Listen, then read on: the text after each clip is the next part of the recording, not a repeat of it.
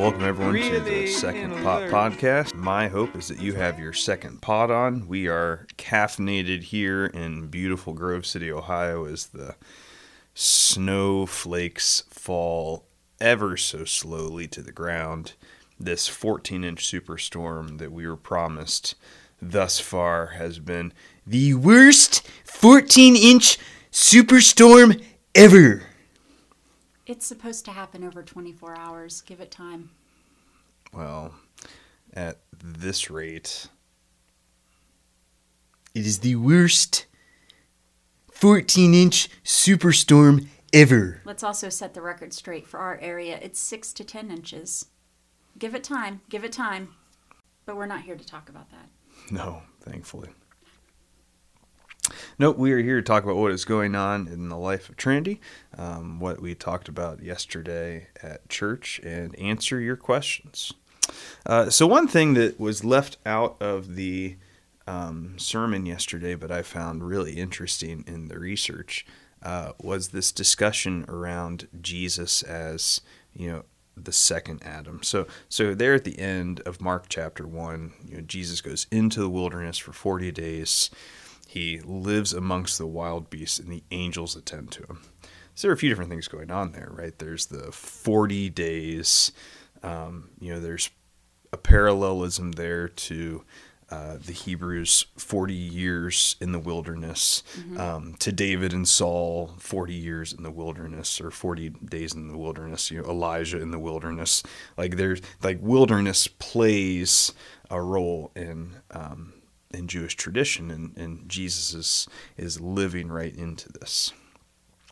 But where we see a pretty significant departure is that his time in the wilderness is not spent fighting off all that is wild and dangerous, which is the way wilderness is normally talked about in the Old Testament.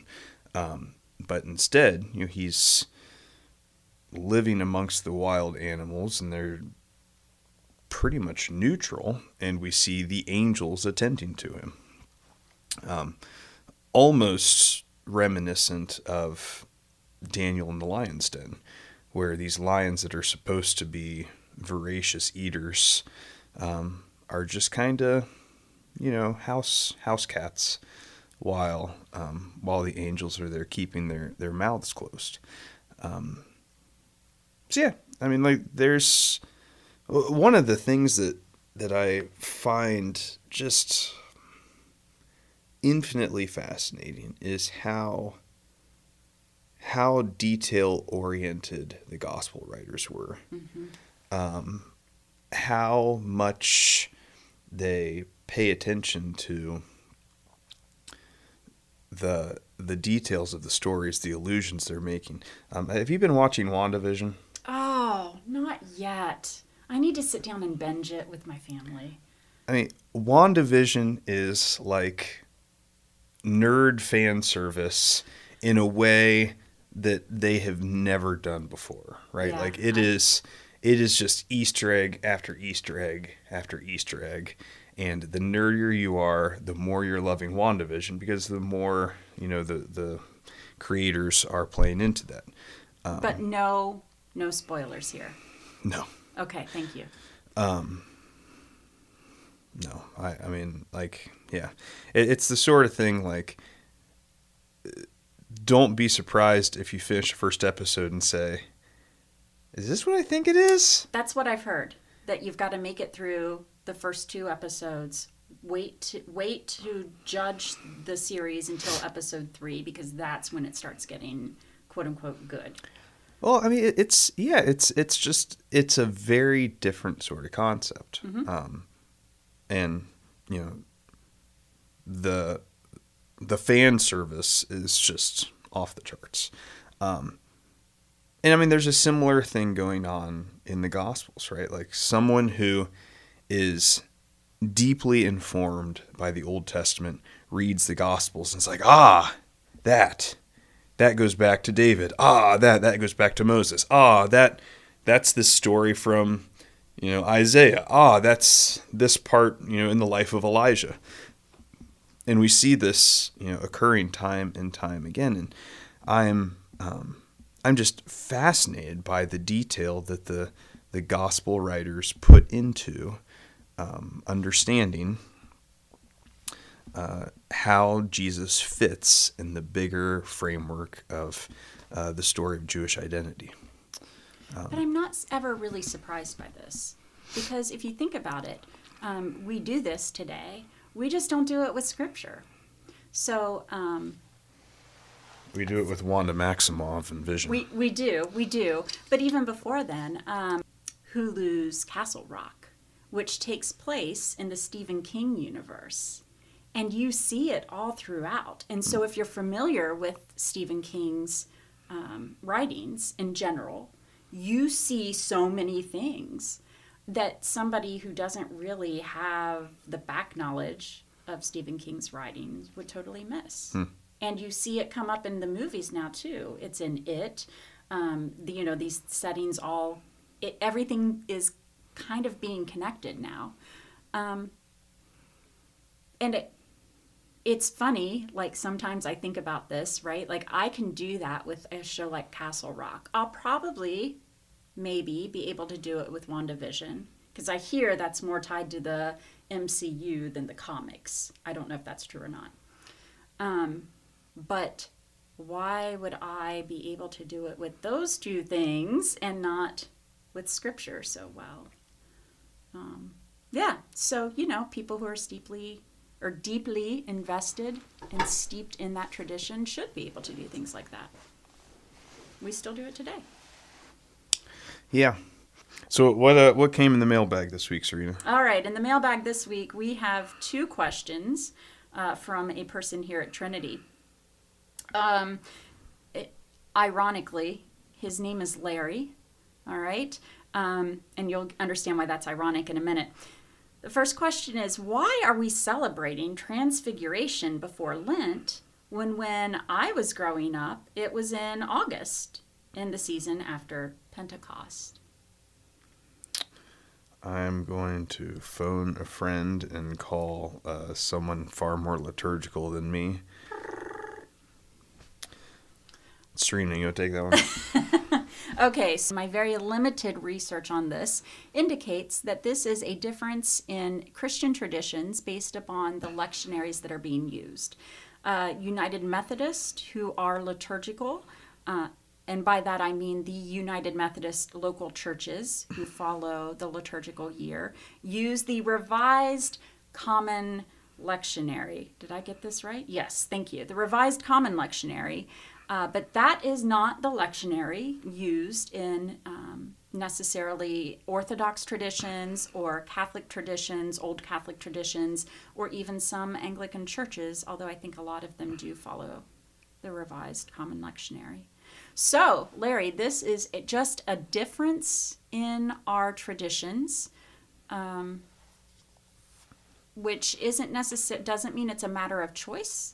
It just means that these traditions are more influenced by different moments in church history than others. All right, so Larry... Well, and I think part of it, too, is that, in a lot of those higher church traditions, they have festival days. Yes. Right? Like they celebrate festivals. So, if you're Roman Catholic, the feast of the Transfiguration occurs on August 6th. Mm-hmm. It just does. It does every year. Right. It's it's part of the church calendar. It's part of the liturgical year. It's one of the festival dates. If you are Protestant and have largely walked away from the festival calendar, when things occur in the preaching schedule, because I'm not even sure the lectionary calls it Transfiguration Sunday, so much as just this last Sunday in Epiphany is when the Transfiguration stories are told in the lectionary. Correct. All right, so let's move on to Larry's second question, which I think... I was about to say, the first question, why his name was Larry is yes, irrelevant to the question, so I'm hoping the second one is... The second question will let you know why I think it's ironic that it is being asked by a gentleman named Larry. Mm. This may also be It may also be that many people listening to this podcast will not understand this question, but there will be some, and they will appreciate it. I think I'm going to let you take this, and then I'll decide whether or not I agree with your answer. Does that sound fair? Sure. Okay. This should go well since we didn't discuss this before the podcast started recording. Larry asks, if Jesus had been in VeggieTales, what vegetable would he have been? So Larry asked a second question, and this is where irony plays a part. Larry of Trinity United Methodist Church in Grove City would like to know, if Jesus had been in VeggieTales, what vegetable would he have been? Thank you, Larry, for your important question and contribution to today's podcast. So we talked about this a little bit. The criteria that we think makes sense for selecting the proper vegetable for the Savior of the world. Grows on a vine because he is the vine.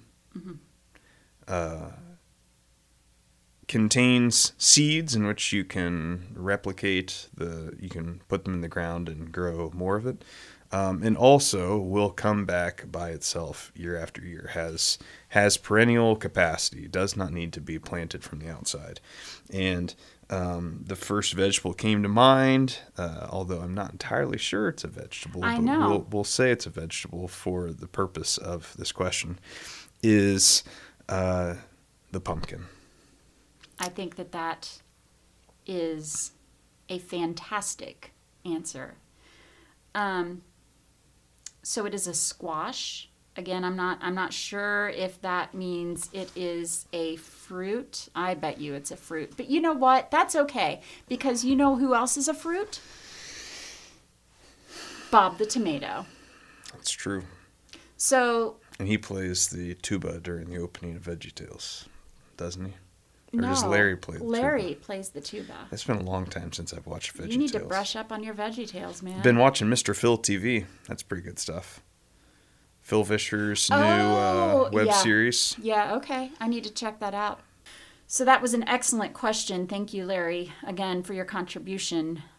We are going with not a vegetable, probably. We're going with the pumpkin.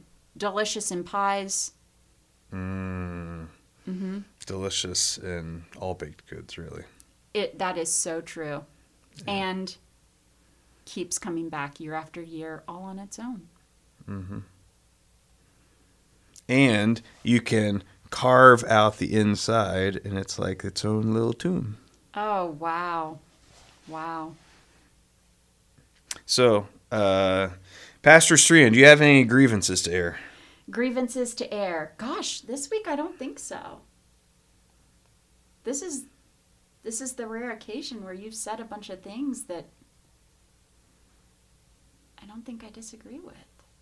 Any of them. I'll try harder next week. All right, you do that. Well, with that, I think thus concludes this week's Second Pot podcast. All right. Good luck. Trinity, thanks for listening. We're gonna learn what's going on. Just put a second pot on. Together discover what's going on.